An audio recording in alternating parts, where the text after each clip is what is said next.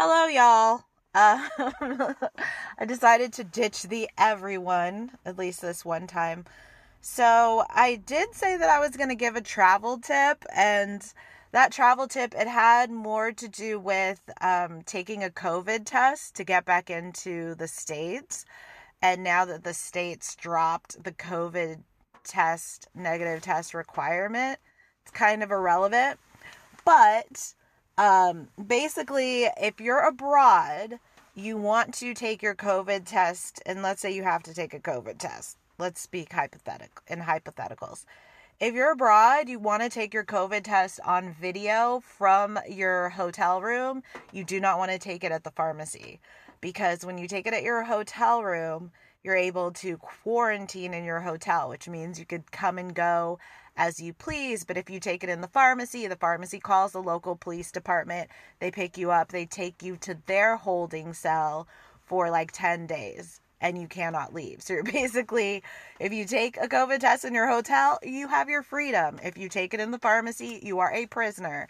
And that must be terrifying and crazy and weird. And I didn't want to be a part of it. So as soon as I heard that, I was like, okay, I have to tell people this travel tip.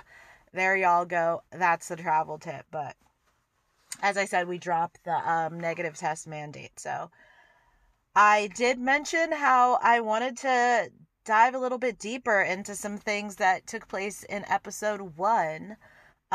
So I'm going to start off by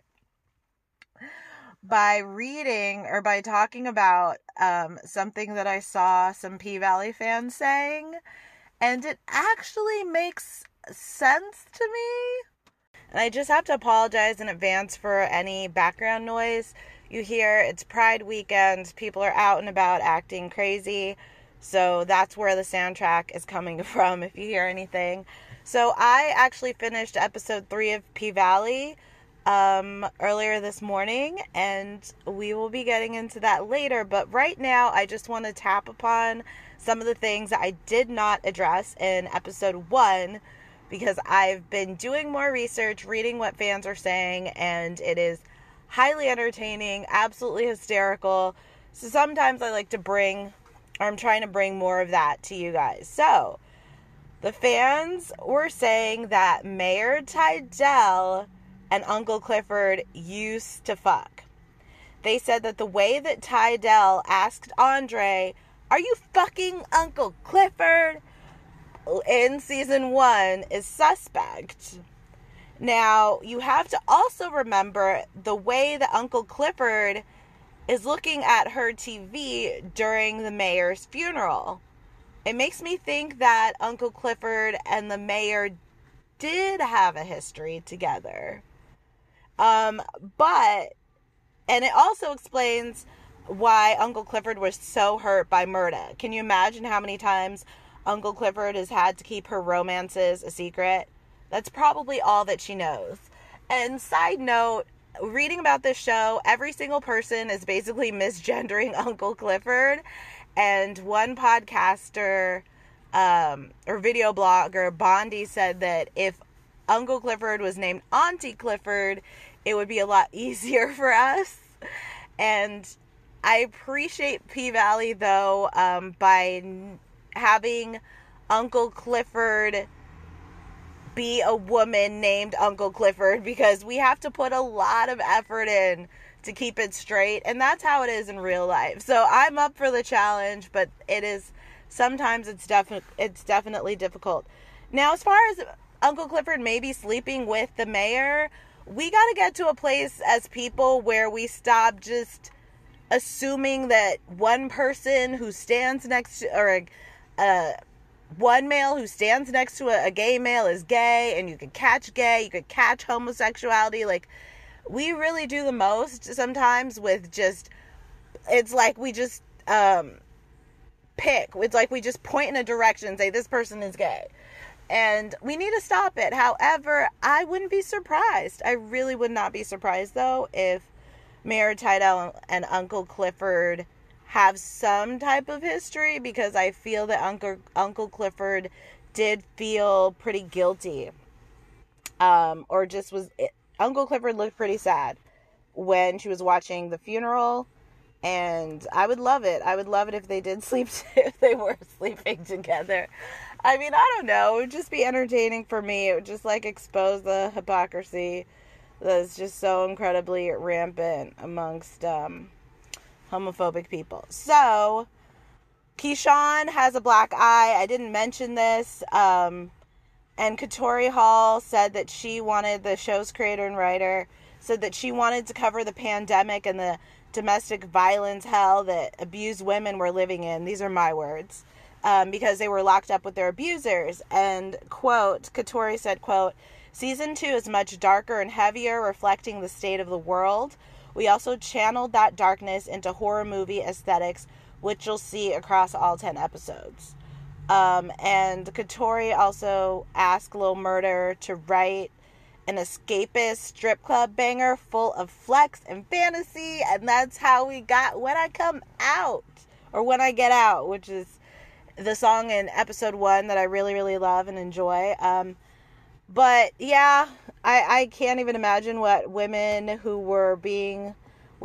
men who were being abused by their partners, I can't imagine what it was like to have no escape, because for 24 hours a day, for months, if not at least a year, you just got to be right next to your abuser. I mean, how sad, how tragic.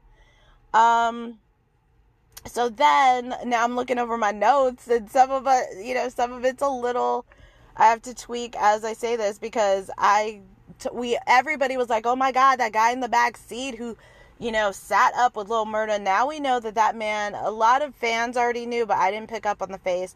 That was Picco. Picco is the one, that Lil Murda fought at the Pink when Picco said that Lil Murda is gay.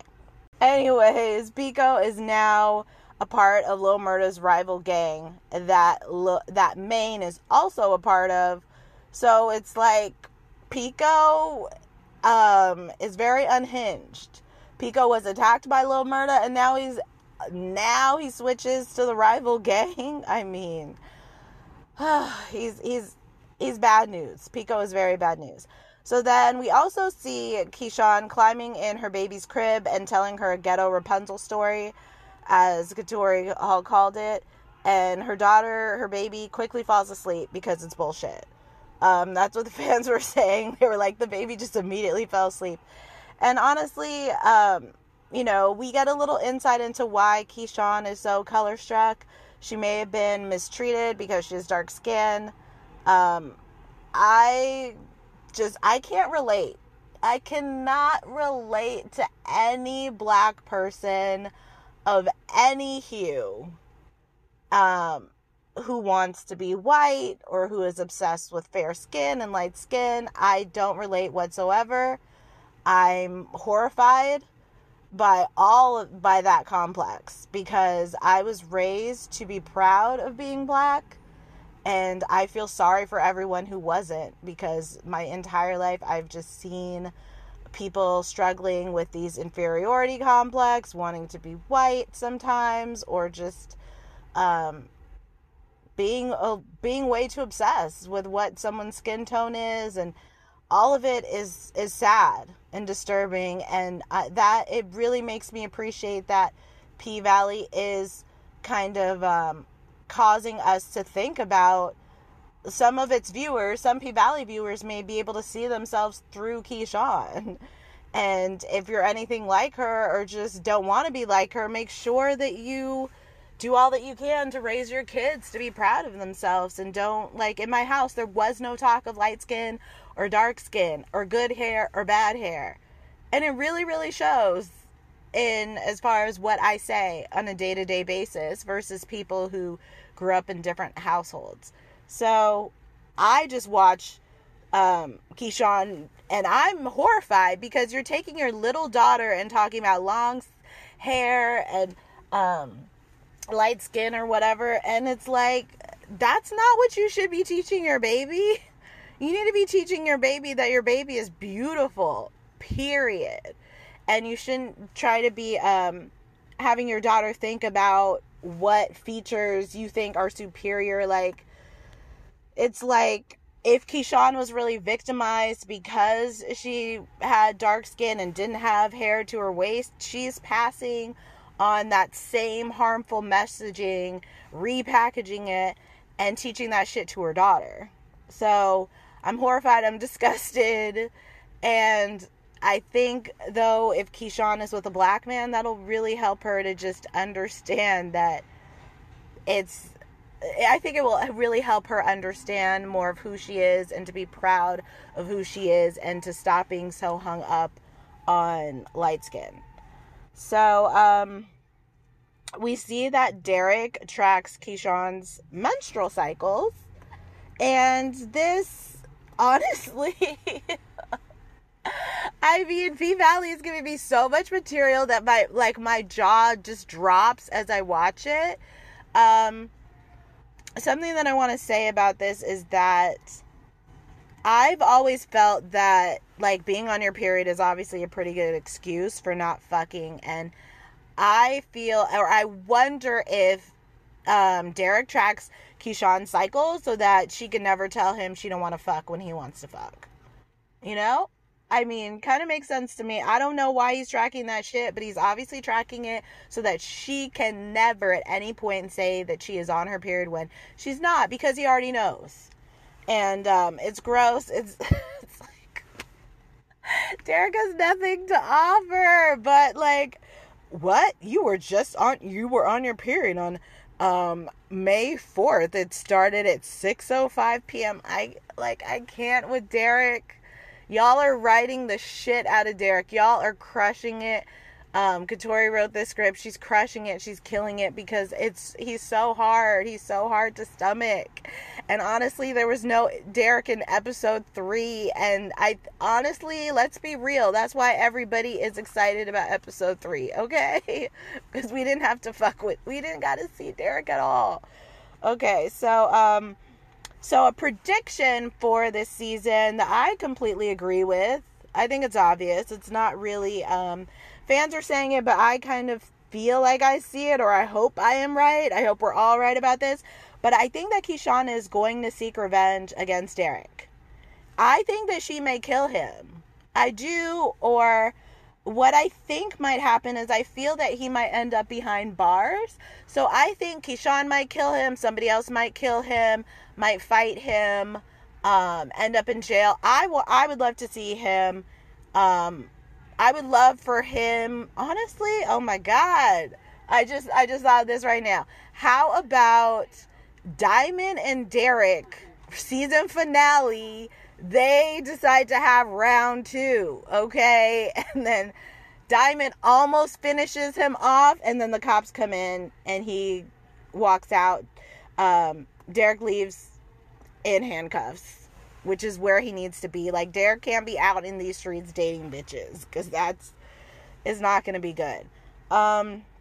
Let's see here. So people are saying that Big L and Montavious, they may have been in the same gang because Big L wears a ring that's similar to Montavious's ring. I don't know about this, but I will try to pay more attention to it. And I kind of would love that. Honestly, I love as many plot twists as possible. You're never going to lose me with a plot twist. And then lastly, I want to say that I love Lil Murder's new song, When I Get Out. Shout out to Jay Alphonse. I need to watch him on an interview or something. I need to learn how to say his name. And Katori wanted the drumming in the song. There's the drumming. He's so talented. I'm sorry, but Lil Murda, he takes the best photos, and he is one of the hottest guys on P-Valley. Like, don't sleep on Lil Murda. That man has a very good face. Very good face, very good lips, nice deep voice, and great smile. Honestly, Lil Murda, like, off the show, he wouldn't be my type, but on the show, and like, when I see his photos, he is completely my type. I'm like borderline obsessed. So then lastly, Andre is supposed to care about Haley and Uncle Clifford, but he still wants to buy the pink. Andre is very problematic. So I feel that in season 1, we thought it was cute that he liked Haley And now we see, like, he is no good. Like, Andre, I'm not the only one. Like, I don't ship Andre and Autumn. I don't care no more. I really, really want better for his wife. I am hoping, like, I need Andre's wife to find a new man. Like, I want Andre to fly home to Atlanta, and then his wife is writing someone else. And it needs, how about this?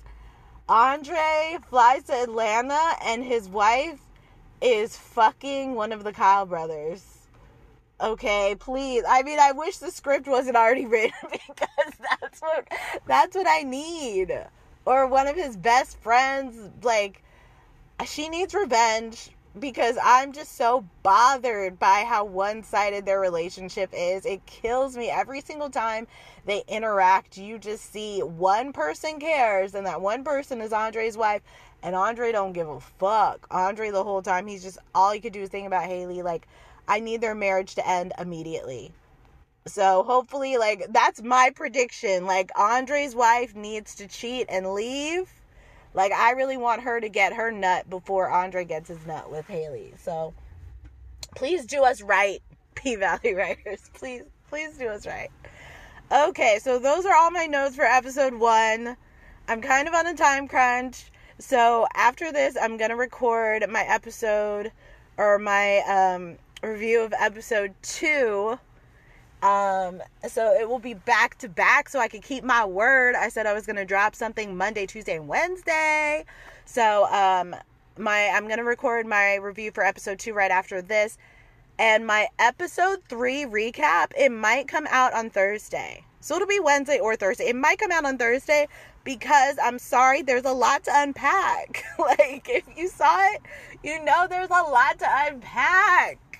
Oh my god, episode 3. Whew. I'm trying to keep my comments to a minimum right now, because unfortunately y'all got to be subjected to my hype when I talk about episode 3. So, thanks for listening. Shout out again to all my new subscribers.